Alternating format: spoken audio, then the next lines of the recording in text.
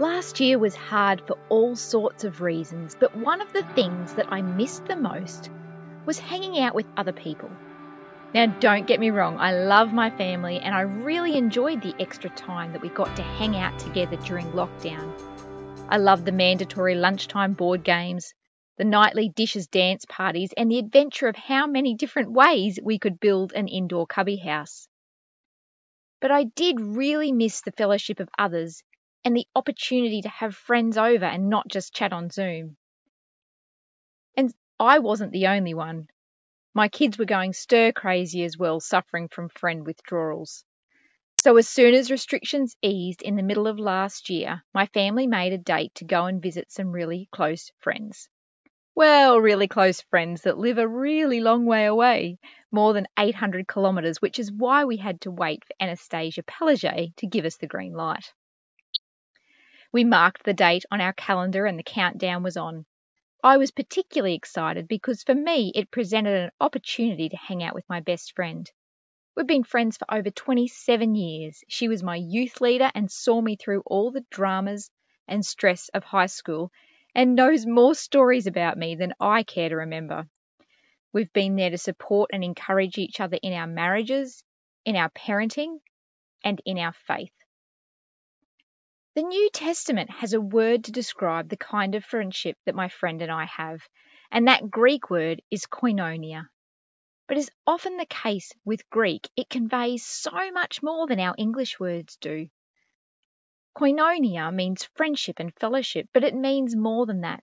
It describes an intimate connection that occurs first as we're connected to Jesus, and then because of our bond with Jesus, the connection we share with other people who also experience that bond with Jesus. Not only does this perfectly describe the relationship that I have with my friend, but it also describes the relationship that Jesus shared with his disciples. I mean, they were literally connected to Jesus, and it was an intimate relationship. And Jesus also knew what it was like to really look forward to hanging out with them. In Luke 22:14-15, we're told, when the hour had come, Jesus reclined at the table with his apostles, and he said to them, I have eagerly desired to eat this Passover with you before my suffering. Eagerly desired. Another translation says, with fervent desire. Jesus knew what was ahead, but before he got there, he deeply longed for that last chance to share koinonia with his best friends. But this wasn't a night where they just put on a movie and chilled. Jesus took this last opportunity to gather those closest to him and share some amazing teaching before he headed home. Each one of the Gospels gives us a glimpse into the night that Jesus spent with his disciples before he was crucified. But John's account is over 4 chapters long, and he gives us a fairly lengthy report of what has come to be referred to as the Upper Room Discourse. You'll find the passage in John chapters 13 to 17. Today our focus will be on chapters 13 and 14 and the first part of chapter 15. I'm going to be highlighting parts of the passage that really stood out to me as I studied it, which means that there may be parts of the passage that I skim or skip. But Hebrews 4:12 tells us that the Word of God is alive and active. So this means that God might like to highlight something different for you throughout this portion of Scripture. So can I just encourage you as we lead up to Easter to take some time to read through the chapters 13 to 17 of John's Gospel and ask God to make this Scripture come alive for you and activate something in your heart. The Gospels of Matthew, Mark, and Luke are referred to as the Synoptic Gospels because they record many of the same stories of Jesus' life in a similar order and sometimes even using identical wording. Whereas the Gospel according to John was written a number of years after the other Gospels, and so his account is actually quite different. It includes some things that the others leave out, and then it omits parts that are in all the other Gospels. For example, John doesn't include the breaking of the bread and distribution of the wine in his telling of the Last Supper. Scholars generally agree that this is because when John was written, the account of the Last Supper was already fairly well known, so John paints for us a different picture. The first thing you cannot miss in his telling of the story is the love that Jesus had for these guys who'd followed him around for 3 years. And love is the theme that permeates the entire discourse. Although the word love is only used 6 times in chapters 1 to 12 of John's Gospel, it's used 31 times in chapters 13 to 17. And we'll find the first reference in verse 1, reading from John chapter 13, verse 1. It was just before the Passover festival. Jesus knew that the hour had come for him to leave this world and go to the Father. Having loved his own who were in the world, he loved them until the end. Now, this text doesn't necessarily mean that he loved his own until the end of his life or even to the end of theirs, because we're told repeatedly in Scripture that the steadfast love of the Lord never ceases. It doesn't have an end. So it's important to understand that in the Greek, the phrase to the end means that he loved them to the uttermost or perfectly or completely. This describes a love that Paul tells us in his letter to the Ephesians goes beyond our human understanding. A love that is limitless, boundless, and endless. And this love isn't just available to those who were present in the upper room that day, but rather a love that is available to you and to me as one of his own. Let's read on in verse 2. The evening meal was in progress, and the devil had already prompted Judas, the son of Simon Iscariot, to betray Jesus. Jesus knew that the Father had put all things under his power, that he'd come from God and was returning to God, and so he got up from the meal, took off his outer clothing, and wrapped a towel around his waist. After that, he poured water into a basin and began washing his disciples' feet, drying them with the towel that was wrapped around him. I just love the picture that we get here. Jesus knew who he was, where he came from, and what he was sent to do. Having his feet planted firmly in the security of that, he just goes about the business of serving. I wonder if the same could be said for you and I. Do we have a firm grasp on our identity in Christ? Do we know to the depths of our heart the truth of who God says we are? That we're children, his children, chosen, adopted into his family. We're his masterpiece, fearfully and wonderfully made. We're part of a chosen generation, a royal priesthood.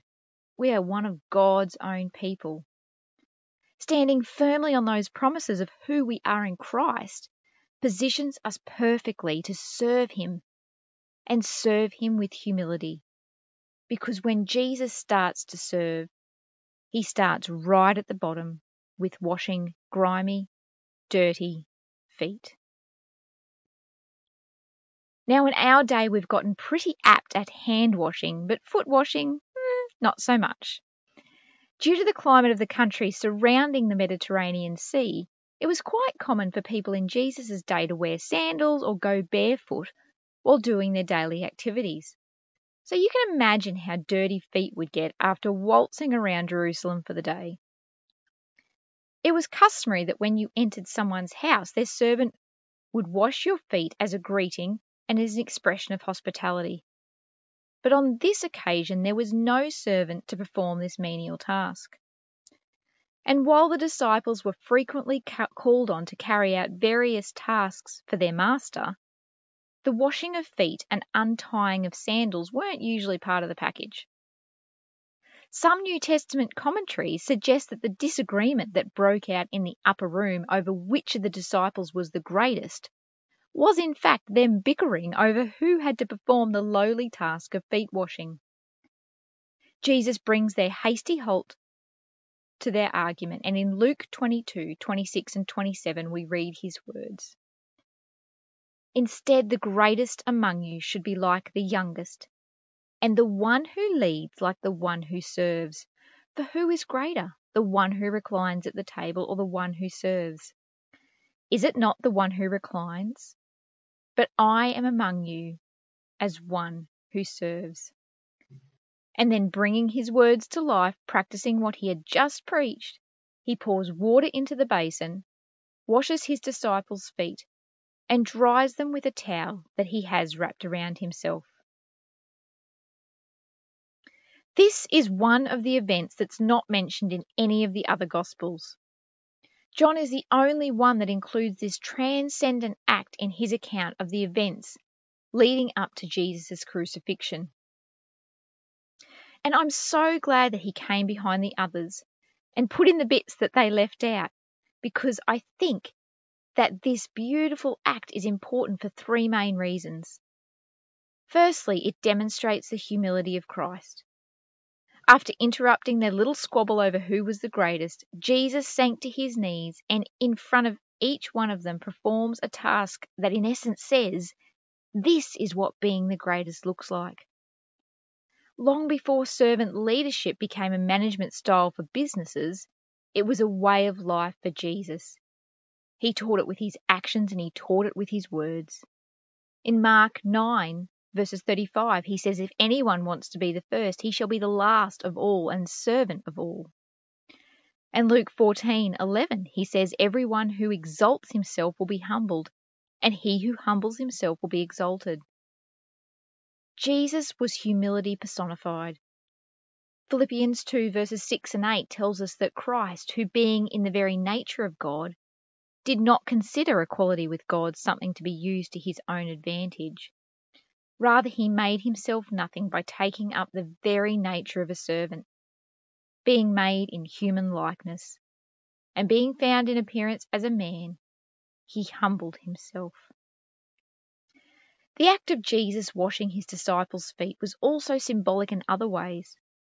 Let's just pick up from verses 6 to 8. He came to Simon Peter, who said to him, Lord, are you going to wash my feet? Jesus replied, you do not know what I am doing, but later you will understand. No, said Peter, you shall never wash my feet.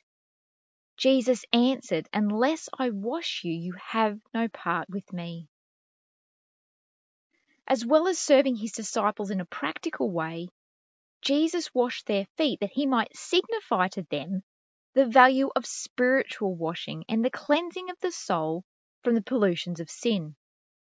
This simple act demonstrated that unless they be cleansed of their sin, they could not inherit the kingdom of God. I believe it was also significant as it exemplified a number of promises from the Old Testament. Psalm 51:2 says, wash me thoroughly from my iniquity and cleanse me from my sin. Ezekiel 36:25 tells us that then I will sprinkle clean water on you, and you will be clean. I will cleanse you from all your filthiness and from all your idols. And finally, this symbolic act of humility displays a deep affection for his disciples. In this tender and intimate act, Jesus demonstrates once again just how much he loves them. It was only last year when I studied this passage did I realize that Judas was still in the room at the time when Jesus was washing feet, which means in all likeliness Jesus knelt in front of the man who was going to betray him and washed his feet. So although Satan had already infiltrated Judas's heart and broken the intimacy in his relationship with Jesus, Jesus served him. I struggle to wrap my brain around that because sometimes I find it hard enough to serve my family whom I love dearly, let alone those people who have let me down or betrayed me. But that's exactly the kind of love that Jesus displayed and the kind of love he calls us to. Reading from verse 14. Now that I, your Lord and teacher, have washed your feet, you also should wash one another's feet. I've set an example that you should do as I've done for you. Very truly I tell you, no servant is greater than his master, nor is a messenger greater than the one who sent him. Now that you know these things, you'll be blessed if you do them. Some have taken this verse literally as an instruction to wash each other's feet on a regular basis. However, I believe what Jesus is actually instructing is to serve each other with humble hearts, just as he served. He knew that his disciples were going to be the founders of the early church and be in positions of leadership. He knew that just like any of us, they could easily succumb to their pride and ego, so he reminds them, and us, to serve with humility.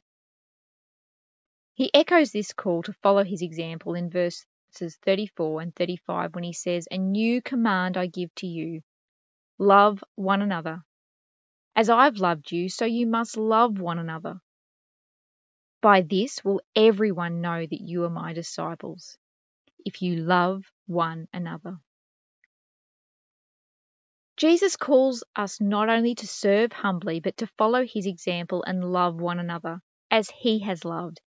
And he doesn't say a new suggestion I give to you, he says a new command.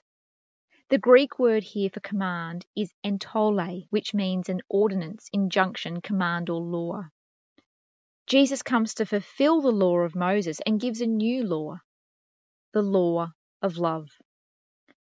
And when he uses the word love, he doesn't use philia, the term for brotherly love. He uses the word agape, unconditional love, a no matter what kind of love. Jesus gives his disciples a new law, instructing them to love each other conditionally, and by his disciples, he means his followers. That's us. And when he says love each other, he doesn't just mean other disciples. He means everyone. In Matthew 22, verses 37 to 39, Jesus declared, "Love the Lord your God with all your heart and with all your soul and with all your mind. This is the first and greatest commandment. And the second is like it, love your neighbour as yourself." In Matthew 5:43 we read, "You've heard that it was said, love your neighbour and hate your enemy. But I tell you, love your enemies and pray for those who persecute you. If you love those who love you, what reward will it get you? Are not even the tax collectors or sinners doing that?" Walking in the kind of love that Jesus commands is loving your enemies, your neighbour, yourself, and anyone you come across who needs your love. This means loving people who don't look like us and who don't vote like us. This means loving people whose moral compass might swing in a different direction. After all, they are the kind of people that Jesus hung out with. They are the people that Jesus loved. And his love doesn't come with strings, nor did it come with condemnation.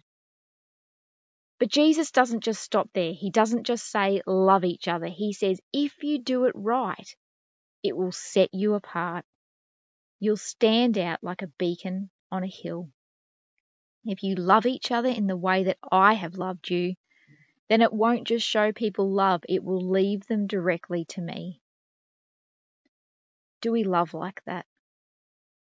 Do we love in a way that draws people's attention and points them towards the one who is love?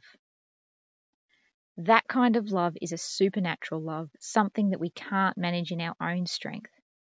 But that's okay because Jesus promises us a supernatural gift, which we're going to get to shortly. So Jesus demonstrates his love for his disciples, and it's not a surface level love, but a deep love that moves past their flaws and failings. He knows their hearts. I'd even go as far to say that he knows them better than they know themselves. He knows Judas's heart has already been infiltrated by the enemy and that he's going to be the one to betray him.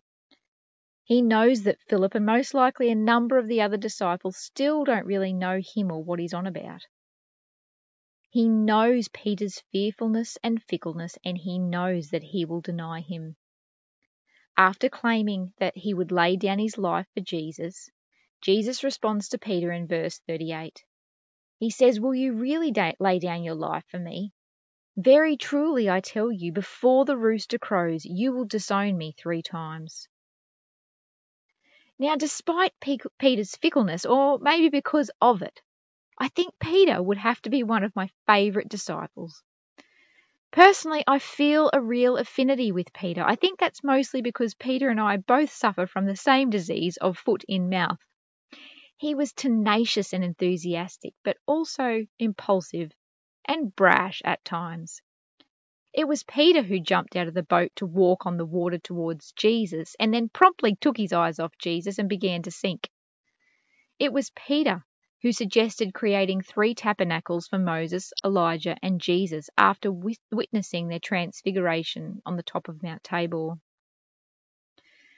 It was Peter who earlier in the evening, when Jesus went to wash his feet, back-chatted Jesus and says, "No way, I'm not going to let you wash my feet." But when Jesus explains it's necessary in order for him to be connected to Jesus, Peter does a complete 180 and says, "Well, if that's the case, then you can wash my whole body." And now we see Peter vehemently declare that he would lay down his life for Jesus. When Matthew recounts the story in his gospel, he quotes Peter as saying, "Even if all fall away on account of you, I never will." But Jesus, knowing his heart, says, "Before the chickens are awake tomorrow morning, you are going to deny me 3 times. Now, I just want to skip forward in John for a second so we don't leave poor old Pete hanging out to dry.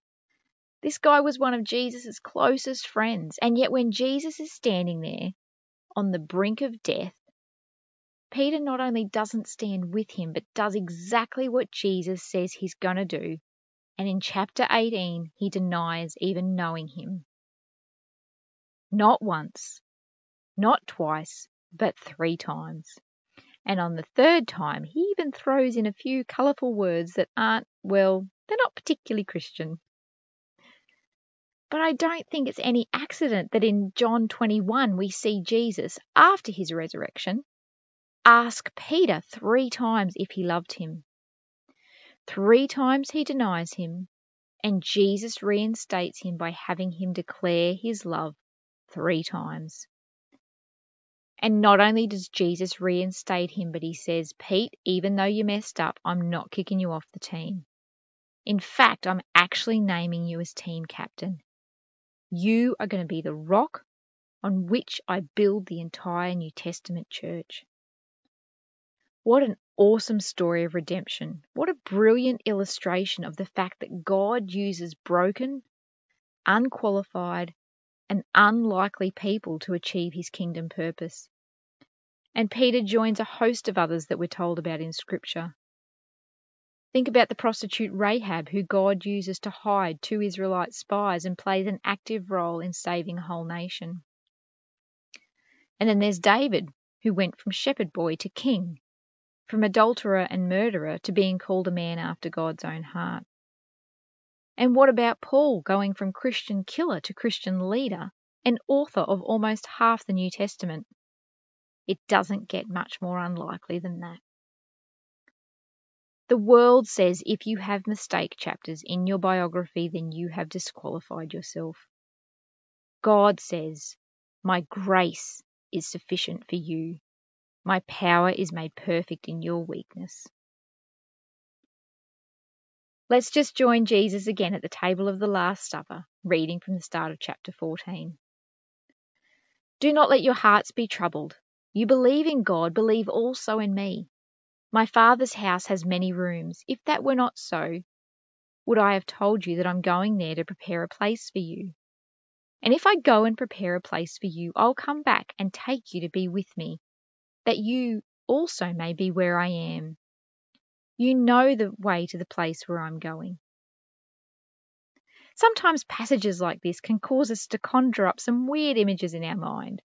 We might imagine Jesus going back to heaven and getting the angels together to do a little bit of celestial DIY as he prepares a place for us. But once again, if we refer to the Greek, the word that the NIV renders as rooms is mone, and it actually means dwelling or an abiding. This word mone only appears twice in the New Testament, and both times are in this chapter. The other occurrence is in verse 23 when Jesus says, "Anyone who loves me will obey my teaching.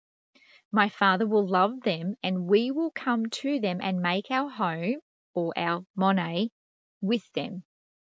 So in the context of this verse, Jesus is talking about the Holy Spirit coming and taking up residence in our hearts.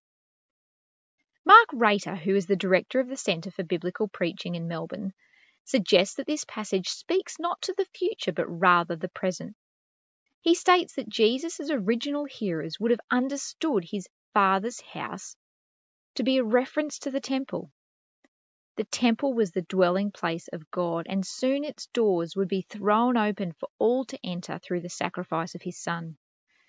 Jesus would then come by his Spirit, and he and the Father would make their home or abide with all his people.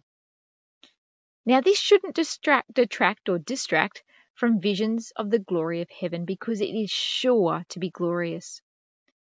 But I do wonder if this passage is a reference to our heavenly home, or is it a rich expression of the home we have open to us right now, living and abiding with the Father, the Son, and the Spirit.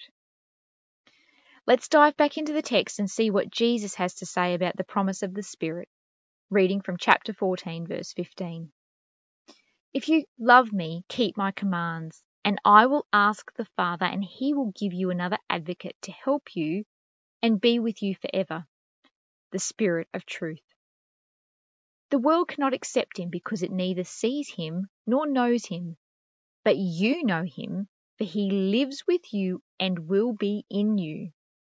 I will not leave you as orphans, I will come to you. Before long the world will not see me anymore, but you will see me. Because I live, you also will live. On that day you will realize that I am in my Father, and you are in me, and I am in you. I'm just going to read that verse 20 again. On that day you will realize that I am in my Father, and you are in me, and I am in you. From verse 26 we read, But the Advocate, the Holy Spirit, whom the Father will send in my name, will teach you all things and will remind you of everything I have said to you.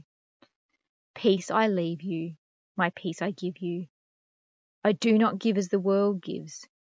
Do not let your hearts be troubled, and do not be afraid. In verse 16, Jesus promises another advocate.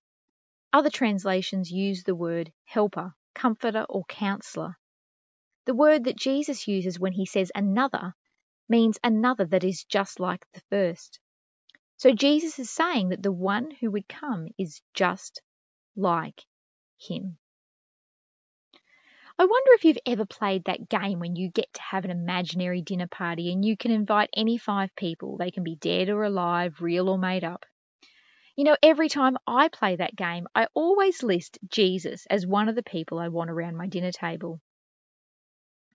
Can you imagine that for a second? Reclining at the table with good food and good wine. A little like this dinner party we're reading about in the passage. Jesus sharing his amazing wisdom, counselling you on the personal, tough stuff that you're facing and reassuring you with his peace. Yet the fact remains that we have his Spirit, the Spirit of the triune God living in us. How amazing is that? That the God of the universe resides and dwells in each one of us who have accepted him as our Lord and Saviour.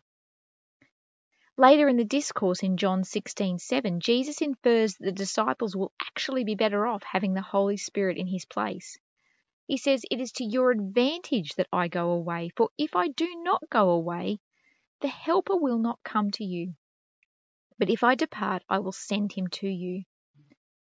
So we don't need to imagine what it would be like to sit with Jesus because we have his Spirit living and dwelling in us. Now, I'm not sure about your church background, but I was raised in a church where we didn't really talk much about the Holy Spirit. Now, don't get me wrong, we still totally included him in the Trinity, and there was, of course, the quilted dove hanging on the back wall of the church. But there wasn't talk of the power that the Holy Spirit brings or how to experience the Holy Spirit on our walk with God. But then Dan and I moved to Papua New Guinea. Traditionally, the spirit world is very much a part of Melanesian culture, and I'm sure that many of you are aware by the different reports that have been over the news over the last few years that witchcraft and the presence of evil spirits is still very much prevalent in PNG today. And because the spirit world is a part of their traditional culture, Most Papua New Guinean Christians are very open to the work of the Holy Spirit. They know that they need the Holy Spirit and are expectant of Him. I don't think there is the same kind of expectancy in our culture and in our churches, but I definitely think there is a need. Francis Chan, in his book The Forgotten God, makes the comment that something is missing from the church today. He says the missing something is actually a missing someone, namely the Holy Spirit. Without Him, people operate in their own strength and only accomplish human-sized results. The world is not moved by love or actions that are of human creation, and the church is not empowered to live differently from any other gathering of people without the Holy Spirit.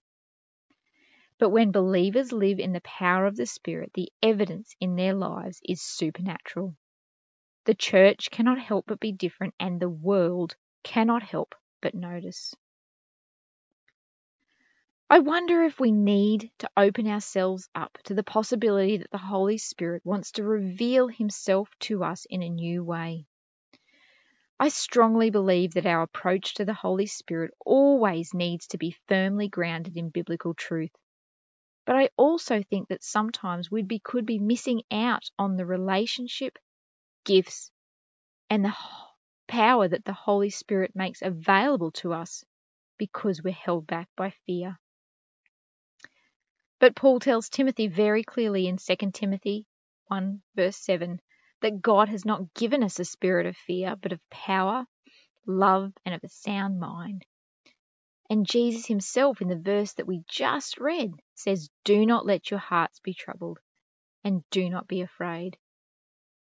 Because the truth of the matter is that we need the power of the Holy Spirit to manifest in our lives if we're going to surrender our weaknesses and claim His strength. We need the Holy Spirit if we're going to position ourselves to serve and serve with humility. And we need the Holy Spirit if we're going to love unconditionally and love in a supernatural way that shines as His light for the world to see. And not only does the Holy Spirit give us the power to love like that, but He also gives us the capacity to be filled with joy in a world full of pain, to have peace in the midst of chaos, patience in an instant society. He gives us the ability to demonstrate kindness, goodness, faithfulness, gentleness, and a level of self-control. Well, the answer is given to us in the beginning of chapter 15, which is the last part of the discourse that we're going to look at today. Reading at John chapter 15, verse 1. I am the true vine, and my Father is the gardener. He cuts off every branch in me that bears no fruit, while every branch that does bear fruit He prunes so that it will be even more fruitful. You are already clean because of the word I've spoken to you. Remain in me as I also remain in you. No branch can bear fruit by itself. It must remain in the vine. Neither can you bear fruit unless you remain in me. You know, my husband's grandparents used to live in a red brick bungalow perched on top of a hill overlooking Harvey Bay. This place was full of rich memories for Dan and his family, so before the house was sold, he went and took some cuttings from their garden to plant in our garden of our very first house. One of the cuttings was a frangipani tree. At the end of 2019, we travelled down south for Christmas and happened to drive past our first house, and I couldn't help but notice the beautiful, blooming frangipani tree in the front garden. So with the residents' permission, I took some cuttings from this tree to plant in our far north Queensland garden. Now, I have to be honest and say that I'm not really much of a gardener at all. So to be on the safe side, I took 3 cuttings in order to hopefully end up with 1 healthy tree. I followed my wonderful neighbour's instructions and removed their excess leaves, wiped them clean from sap, and wrapped them up safely to make the 1,500-kilometre journey home. When I got home, I stood them up in a reasonably shady spot for about 3 weeks. When my neighbour declared them ready, I got some large pots and prepared them with some gravel and potting mix. I planted my cuttings into the dirt and then I gently moulded the soil around them. A few weeks later, when I went out to check out and water my cuttings, I was delighted to find that one had grown a nice little healthy green leaf, showing wonderful promise of something more to come. I thought to myself, what a clever little cutting to be able to produce life like that again. But then it occurred to me that the cutting hadn't really done anything. It hadn't chosen to be removed. It hadn't positioned itself to dry in the shade or put itself in a pot. It had just yielded to the hands of its gardener. And that is exactly what Jesus tells us to do in this passage. Let's just continue from verses 5 to 8. I am the vine, you are the branches. If you remain in me and I in you, you will bear much fruit. Apart from me, you can do nothing. If you do not remain in me, you're like a branch that is thrown away and withers. Such branches are picked up, thrown into the fire and burned. If you remain in me and my words remain in you, ask whatever you wish and it will be done for you. This is to my Father's glory that you bear much fruit, showing yourselves to be my disciples. In this beautiful picture that Jesus paints of the vineyard, he refers to us, his disciples, as branches. Our job as branches on his vine is to remain in him, holding on to him so that we can do what he's created us to do, which is bear fruit.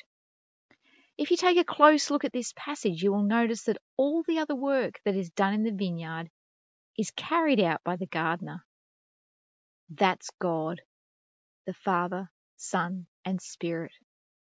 Not you, not me, not my neighbour. So if that's his job, what is ours? To remain, abide, connect, hold on to and press into our Lord above all else. We don't have to pressure ourselves to serve and love others in our own strength. We don't have to present ourselves as perfect before we're worthy to be part of the vine. All we have to do is to remain in God, abide with the Holy Spirit, and cling to Jesus. If we can do that, if we can yield to our gardener and cling to him as our vine, then our lives will bear fruit, just like my little frangipani cuttings.